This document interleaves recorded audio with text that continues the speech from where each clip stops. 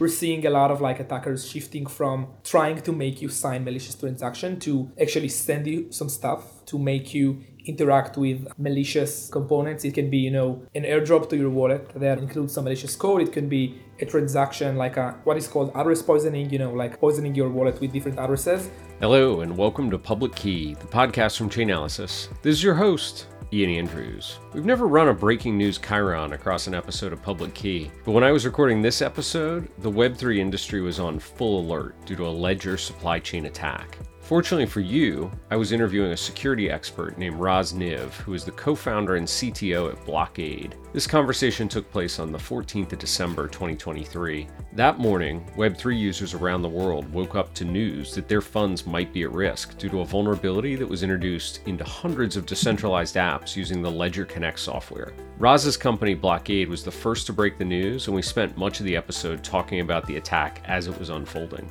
But we also got to talk about what Blockade does and why Raz and his co-founders started the company. Their mission is to provide security tools for Web3 builders and protect users from malicious DApps, wallet drainers, address poisoning, and suspicious transactions. And even though the company's just recently launched from stealth, they've struck partnerships with major players in the ecosystem like MetaMask and OpenSea. Hey, and before you jump into the episode, if you want to hear more about Web3 security and combating illicit activity on the blockchain, then you definitely must attend the Chainalysis Links conference. We're coming back to New York City, April 9th and 10th. We've got a terrific lineup of speakers to cover a range of topics, including everything from security to illicit finance. And if you buy your ticket as soon as you finish this episode, you'll get a discount before prices increase. As always, the link to register can be found in the show notes. Today I'm joined by the co-founder and CTO of a new exciting company called Blockade, Raz Niv. Raz, welcome to the program. Hey, Ian. Thank you for having me. Excited to be here. Well, your company is working on what I view as the number one problem in Web3, which is security around the user experience. At Chainalysis, we monitor closely all the scams that are out there. We see the dollars that unfortunately are going directly from end user wallets into phishing and hacks and wallet drainers, and it's incredible. I mean, the dollars are massive, but the number of victims is really, it's just daunting. And I personally can't see ecosystem moving forward if we can't get a handle on this. So for people that haven't heard of Blockade, maybe we can start just an overview of what is the product that you're building? What can it offer to people? In Blockade, we provide security tools to Web3 builders in order to stop malicious transactions or malicious connections, protecting users from scam, phishing, hacks. So far, we've been fortunate to work, with some ecosystem giants such as MetaMask, Zerion, Rainbow,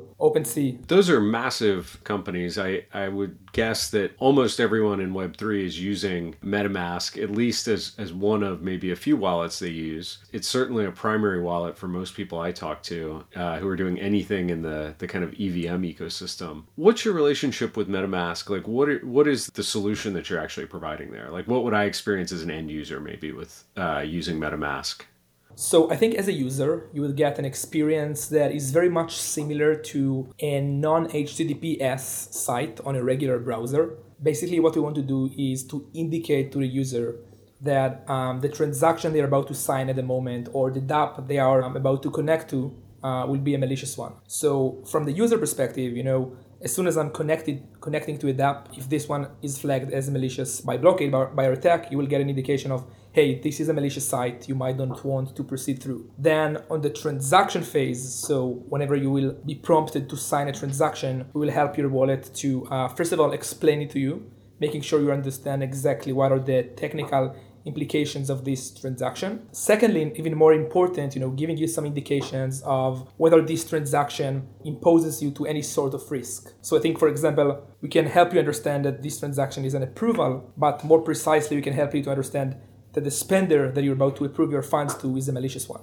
Yeah, I think that last point you made there, that you're actually helping the user understand what it is that they're signing, is so critical because often it's really opaque. I mean, my experience, every time I hit approve inside of MetaMask, I sweat a little bit, right? Because you're never quite clear what the contract is doing and what you're actually approving by signing it, which I've never really understood how we ended up in that position in kind of a Web3 world. So I'm grateful that you're working on this. If I've got the latest version of MetaMask on my phone, is Blockade Blockade already there, or do I need to take some action as a user to add that capability? Yeah, so Blockade is there. You should just enable it on your settings, on the experimental settings, and very soon we're going to be on by default. And it's not just MetaMask, so people that are using Rainbow Wallet, which I think is pretty popular in the Solana ecosystem, the Zerion wallet, similar setup with all of those as well? Yeah, exactly. 100%. We're helping these wallets and more that we'll be able to announce soon. I'd love to hear about your background. Like so many, I think, security experts, you've come through the Israeli Defense Forces experience. Of all the things in security, what led you to this place of Web3 and kind of brought you into the world of protecting unsuspecting crypto users? So Ido, my co-founder, and myself, we were lucky, to serve in the Israeli cyber intelligence units, both in A200 and the Prime Minister's office. So we actually met there the first day of our army service. A couple of more other folks have been with us on this exact same day as well. And when you're handling like real operations, so, there's a lot to do in regards of making sure you have access to the relevant networks. But I think when you're looking on like a broader thing, such as like open source intelligence, or even like trace of funds. So blockchains and crypto is like something that is heard often on these operations because unfortunately, as you know better than us, I guess, a lot of these organizations are using blockchains as their infrastructure. So I guess this was not the first time where Ido and I heard about blockchains. Like for me, I already heard about it during high school when I did my first degree in applied maths. There were a lot of nerds talking about blockchains. Right after the army, Ido and I knew we were going to start a company in blockchains in Web3. We were fascinated by the technology, but also by the potential that this ecosystem has. And we started to look for problems. Now, funny enough, we didn't know that we're going to solve security. We just looked for general problems to solve. And we always had this joke, of like, so there are a lot of people that are like finishing their army service from these places, and they open like a cybersecurity cloud company. So we always had this joke on this alumni list of like, hey, we're yet another cloud cybersecurity company. But please join us because we have like, these great VCs and these ninja engineers. And then, when we look on problems in Web3, like the first thing that hits us in the face was security. How is it different from regular security infrastructure? What is done pre-production? What is done post-production? What is done manually? What is a service? What is a product? And we're both pretty technical, so we started to dive into it and we started Blockade. Such an amazing story. We've had a few founders with similar backgrounds who were lucky enough to work in 8200 or some of the other branches of the Defense Forces. And it's amazing to me the talent and expertise and great companies that are coming out of that experience. So I was reading one of your blogs. I think the launch blog actually had this quote. We'll link to it in the show notes. But you made the point that 1 in 10 DApps are malicious. First, I'm curious, like, how do you collect the data to figure that out? I assume this is part of the back end of Blockade, but I was also wondering what's the trend line on that, if you have any insight. Is that going up or down as we think over time? I think this is something that we're seeing on every integration. So like every new wallet or every new DApp or marketplace we're starting to work with. So we're seeing on their traffic, around 10% of malicious DApps or like malicious transactions. The way we're able to get this information is both via the data we're getting from the customer. So for example, a wallet user is now connecting to a site. This site is sent to us. We're able to scan it in real time. And we're seeing, of course, like a massive decrease as soon as we're starting to work with them. But I guess this stat of like, on the initial integration, when we're starting, we're seeing around 10% of the site that users are browsing into, specifically on consumer wallets. It's just like a constant thing. It's incredible. Do you get any data about the origination of these malicious sites? Like one of the things that we've noticed in research here at Chainalysis is about 75% of ransomware payments accrue back to actors that are operating out of Russia. So you can kind of like categorize ransomware broadly as being like a Russian national driven category of cybersecurity or security issues. Is there a similar nexus here when it comes to these malicious DApps, or is it more widespread? Actually, one of the things we're doing at Blockade, rather than, just like improving our detection engine, is to track and follow these attack groups. So basically, we're gathering information in regards of like, the signatures of different wallet drainers, both on-chain, the contracts, the addresses, the bytecodes they are using, but also on the Web 2 sides of things, like the sites that are using, the infrastructure they are using, where they're hosting their sites. And I think you can see a variety of different types of actors. One of these is, as you mentioned, are these like nation state attackers that are related with the country mentioned and other countries as well. And you can see they have a much more organized infrastructure, and their attacks are very targeted, very aimed to institutional users. But also on the other hand, we're seeing a lot of like groups of like whether these are like script kiddies or more of like scam as a service type of infrastructure. So actually we're seeing someone that is developing like a wallet drainer, and then they're selling these wallet drainers to other, and you can see actually like a rev share done on chain. So like using their contracts, they are giving you 80% of the profits, 80% of the funds that were drained from the user, and the rest 20% are going to them, to the infrastructure builders. So we're seeing, different sorts and types of groups, starting from like script kiddies to like more of like organized development groups to, these nation state attackers. Yeah, we've seen the similar category of the as a service offering where it's like, here's a complete toolkit. You get contracts, you get a website template, you get some domain hosting services, like go, which is just, it's wild to me. It gives me the sense that it's very hard to think about stopping these malicious DApps from getting deployed, right? Because the ability to scale this out horizontally at relatively low cost just means that anybody looking to make a quick dollar off people, unfortunately, can stand one of these up. It doesn't require a high bar of technical difficulty. So you're going to have lots of people coming after it, right? Yeah, I think all in all, it's an economical play where, attackers will keep doing it as long as it is profitable for them. For an attacker, to like dispatch a new domain and just use the same infrastructure is something that is very easy. This is why, by the way, the usage of deny lists or like statically comparing domains or statically comparing addresses is not good enough, because for attackers, it's very easy to move their funds to another address or another contract, or to host their domain on another domain. But if you're actually looking on their patterns, you might make it much more harder for them. But I guess, for your point, it's very easy. These things are built as like a service. Just type here the address you want the funds to get into, and we'll do the rest for you. So now this kind of brings me around to like, well, how does Blockade actually work? How can you possibly keep on top of this ever expanding, list of malicious apps? What does the backend architecture actually look like? Yeah. I think when we're talking about data sources that are relevant in order to train our engine and to keep it, being able to handle the greatest and latest type of attacks, we're looking on mainly 3 data sources, which are on-chain. So we have a very heavy on-chain infrastructure that we built to index on-chain activities. We have a lot of components on the off-chain side of things. So, like living on the wallets, you're seeing both the domain, the Web2 elements of the interaction, but you're also seeing the Web3 ones. So this is the second one that we're looking into a lot. So for example, signing these SDKs and trainers of these attackers, their different network operations, their anti-debug techniques, their obfuscations, their evasions. So this is the second data source. And I guess the third one is data that we're able to see from our integrations. So as I mentioned before, like being able to get this data from different integrations to see all the different applications that are listed on OpenSea, to see specific trends of, like consumers goes into different DApps, just gives us a better idea of, what is happening at the moment and where the attacks are taking place. I think even just now before recording this show, so like we're in the middle of an attack that was take place. I think it's public now. A lot of people talked about it on Twitter, but Ledger Connect wallet SDK was compromised using a supply chain attack. We were the first one actually to publish a message in regards of it. And we've seen, a malicious transaction transmitted from one of there were a lot of very known sites. For example, hey.xyz of the Lens protocol. So someone just contacted us and said, hey, why is hey.xyz is flagged as malicious? This might be a false positive. And then we had a researcher from the other room said, no, it's an ongoing attack. And now we know everyone are panicked. But we were able to actually get this from our data, from our engine without any human in the loop, which is very cool.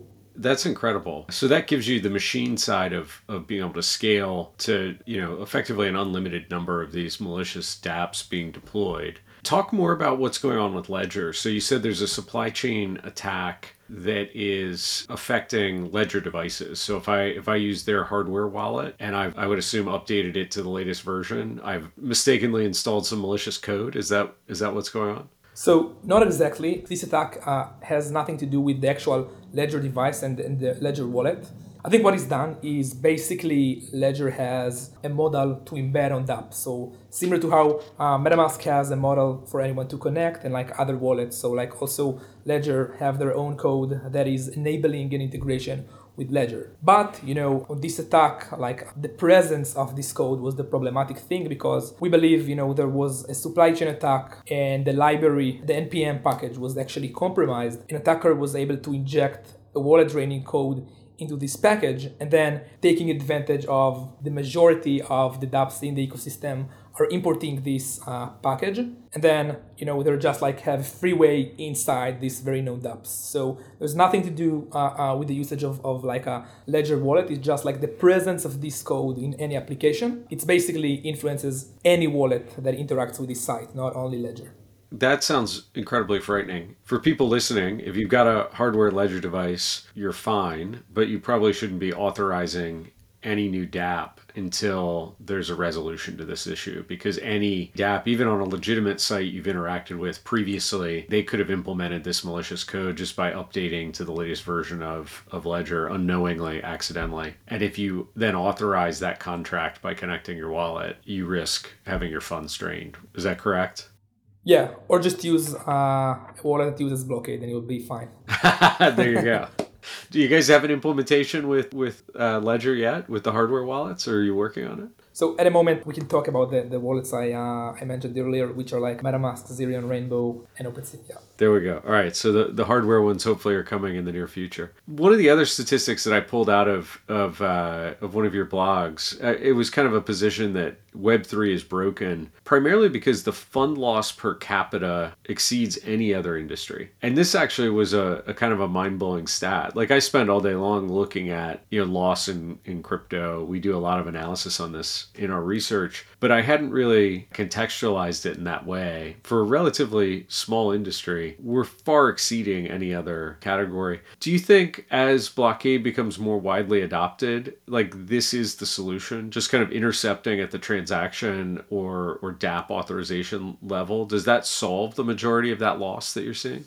Yeah, so I tell you how I look on things on the ecosystem and why the ratio is so high, as you mentioned. So I think, coming from a regular traditional security industry, when you're looking on attacks, whether these are like data breaches or code execution on different infrastructures, at the end, let's assume you're like a country that wants to make money out of cybercrime. So being able to do it on a regular cybersecurity industry, you have a lot of hops in the way in order to actually be profitable. So you need to create an access to a relevant network, to tunnel your data in there, to have an operation going there, to get the relevant data, to get this data out, maybe then sell this data, or maybe use this data as credentials to other systems that are enabling you at the end to have assets or to gain any asset value from it. When you're looking on our infrastructure, the actual exploitation results in the attacker gaining an immediate gain from it. And I think this is why so many people, and specifically, like nation state attackers are enjoying this ecosystem and the fact that like you need to find a vulnerability and to exploit it, but rather than this, or to scam a user, but then you have,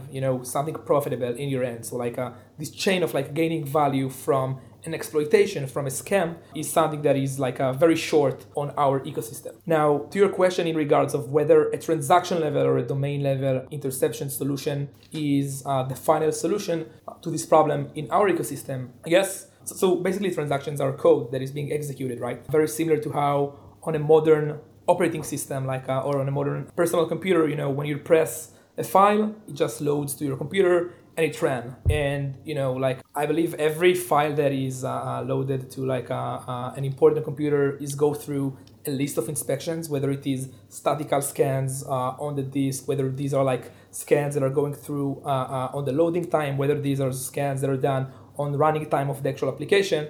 And I guess here it's very similar, like we call it transacting, but we're actually executing code. And this code is actually what holds our assets. So I see no difference in the aspect of whenever a code is executed, we must scan it and make sure, there's nothing harmful of it. Whether this code is emanating from a wallet, going through a DApp, or running inside of a smart contract, a code that is run should be validated, and it should be validated in many layers. And this is exactly what we're aiming to. How do you think about some of the custody solutions? Like I think about Fireblocks as an example, or Paxos or BitGo, where, obviously MetaMask is more of an end user retail solution, but I would have to imagine that what you're building ultimately should end up in some of those more institutional wallet management software as well. Yeah, so this is a really good question. I can say we are working with some institutional wallets, just can expose them at the moment. And I think, the protection there is very similar from like a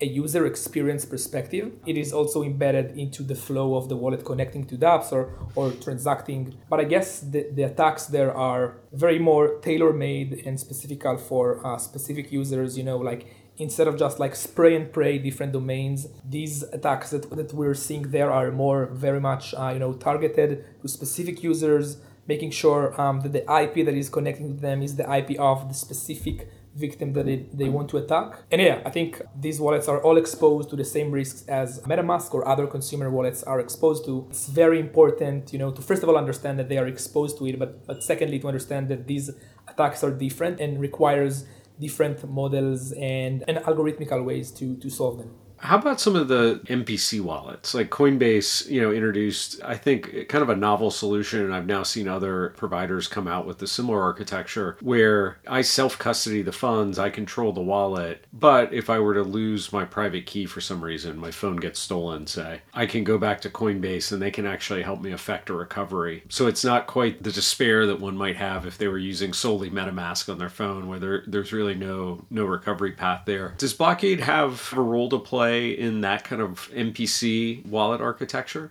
Yeah, so I think MPC is like a great thing for the ecosystem. It basically enables users to not only rely on their secret phrase, among other things it is enable. I think the way we like to look on this like user stack in the modern blockchain environment is you have the first layer, which is a wallet. This wallet can be an MPC wallet. And I think also it aligns with the type of scams and fraudulent activities and like exploitation we've seen in the ecosystem. So I think like looking 5 to 10 years ago, there were a lot of attacks around like exchanges that got hacked, like key got compromised and led to user fund to get lost. And I think MPC is a really good solution to these types of breaches and is really great for the ecosystem. And I think this is one of the main reasons we're seeing more and more wallets embedding this solution. But I guess on top of this layer, on top of this, like we like to call it an access layer, you have a wallet, you are now accessible to the chain, you're able to sign things and you're also able to split this sign split the signature process among different variants. You mentioned like social recovery, among other things. But I guess the layer on top of it, the data layer, the application layer, this is something that is not the expertise of a wallet to solve, because we talked about them giving you a nice access to the chain and also a way to have more complicated signature flows. But I guess to have this expertise of data and to being able to observe so many data, which some of it prevalent to specific wallets, and protect users from, so I'm able to sign and I'm able to be the only one that is able of signing, but what am I signing on? Is what I'm signing is risky? Should I go on and proceed? And this is the second layer and exactly what we're aiming to solve as Blockade. I'm curious, did you ever consider building your own wallet? Yeah, I think it's not something we aim to do in the near term. I think it's a different type of company. It's a different DNA. And we're the complementary part of the wallet, right?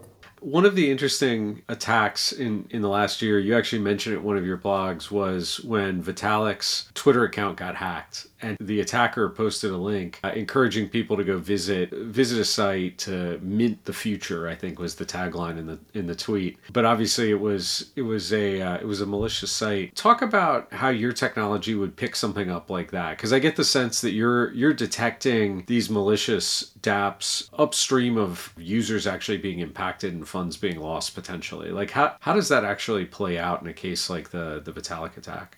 Just to give some context around this attack, so Vitalik Twitter account was hacked and was used in order to publish a group of different wallet drainers. A lot of people, of course, trusting Vitalik, went in these sites and started to sign different transactions that resulted in a major loss of assets from them. As Blockade, we were able to detect the exact same group of sites more than 24 hours before they were even published or the first user even connected to them. And the way we're able of doing it is because, so we talked before us having like three different data sources. I think on this case, we're able to, so we're scanning the entire internet, looking for threats, and then we're able to extract transactions from these sites without requiring users to actually go into them.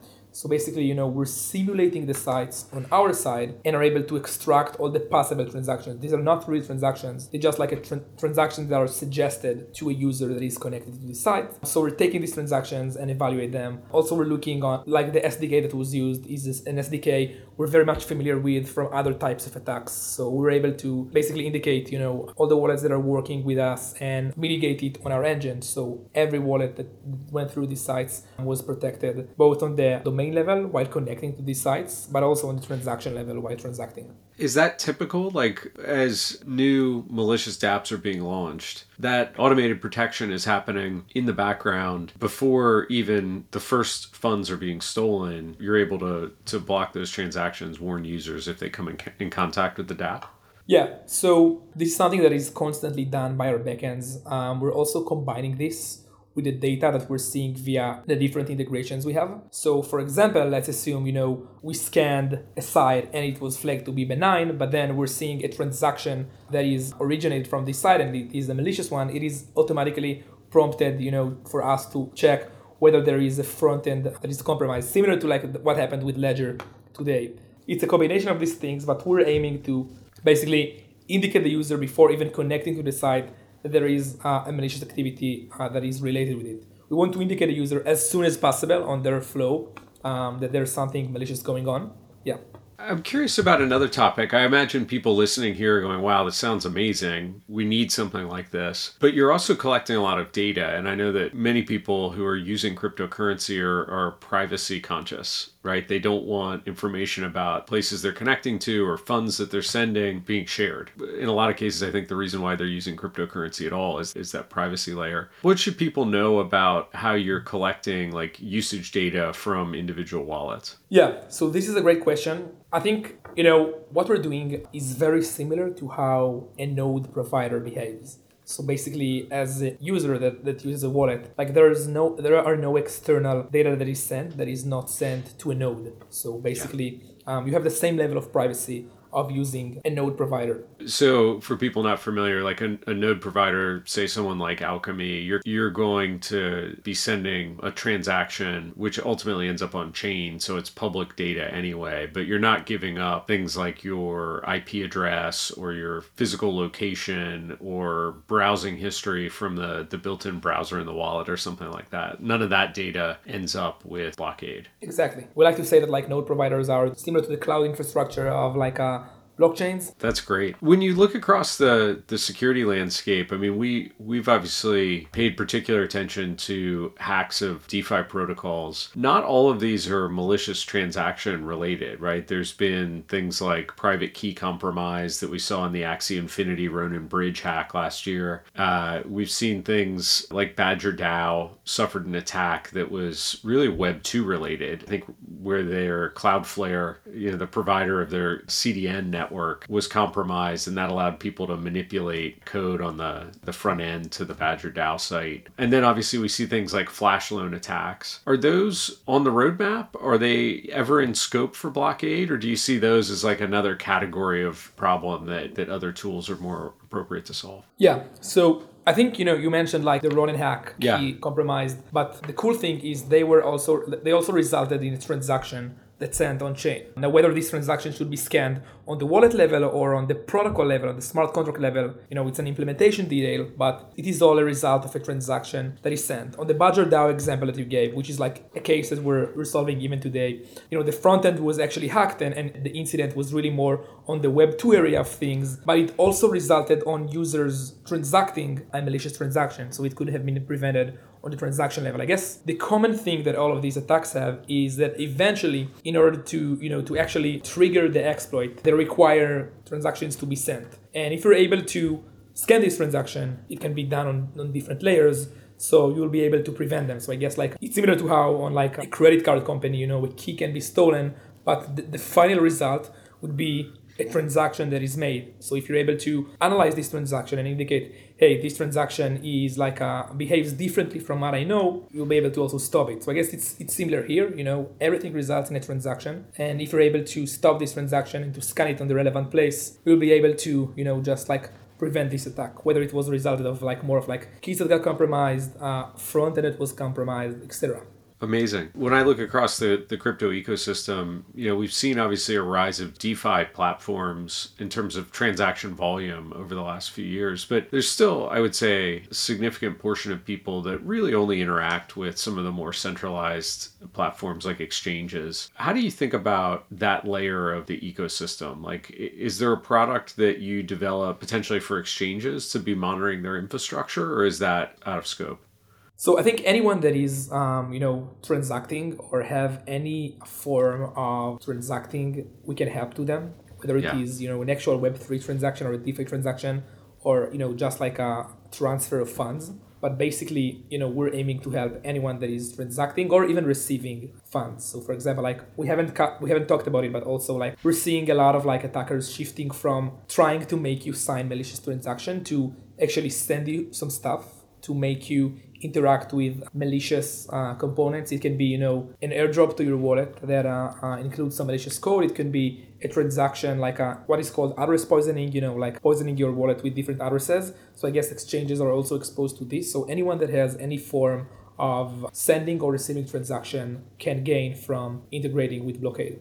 Talk more about that address poisoning attack. This is a flavor of cyber attack that I don't think gets talked about as much, but seems very, very dangerous. This attack is included on a new attack vector that we're calling incoming transactions. So, up until now, attackers try to just like straightforward getting a malicious transaction to be signed by a victim, whether these are from a front end that is compromised or from a side that is impersonating another side, just like, like implementing another on-chain mechanism to get the funds to. And I guess we're seeing some sort of a shift into sending you transactions. And this new vector also includes attackers that are trying to send you transactions from addresses that look similar to other addresses on your portfolio in order for you to copy these addresses and to interact with them. So, like a lot of indexers and also a lot of wallets are showing you only the first and last 4 bytes or 3 bytes of the address. So, for an attacker, it's very easy to create this type of addresses with just like a difference in the middle. Attackers are using this fact and trying to get you to, in the end, interact with these types of addresses. Be careful what you click on is the message, or use a wallet that's got Blockade, I guess, would be the other solution here. Now, excitingly, you and your co-founder have recently announced you've raised $33 million. So I would imagine that there's significant growth plans in the future. What's on the horizon as we look out to the next year? What should we expect from Blockade?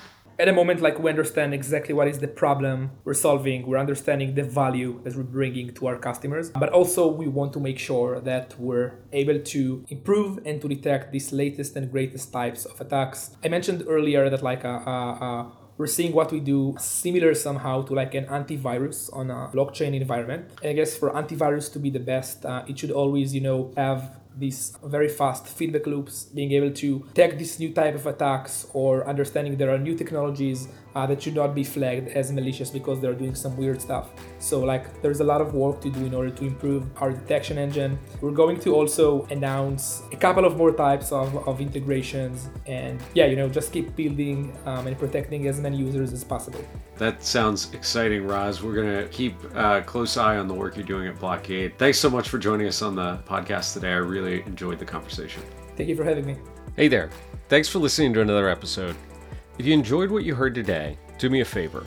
Open up your podcast app, rate the show, give us a review, and tell us what you liked. Even better, you can share the podcast with your friends. And of course, make sure you subscribe so you don't miss the next episode. Before you go, if you've ever heard a keynote from our CEO, Michael Groninger, then you know him and the rest of the team at Chainalysis believe that blockchains will soon be the world's primary mechanism for the exchange of value, just as the internet has become the primary mechanism for the exchange of information. And our mission here at Chainalysis is to build trust in blockchains.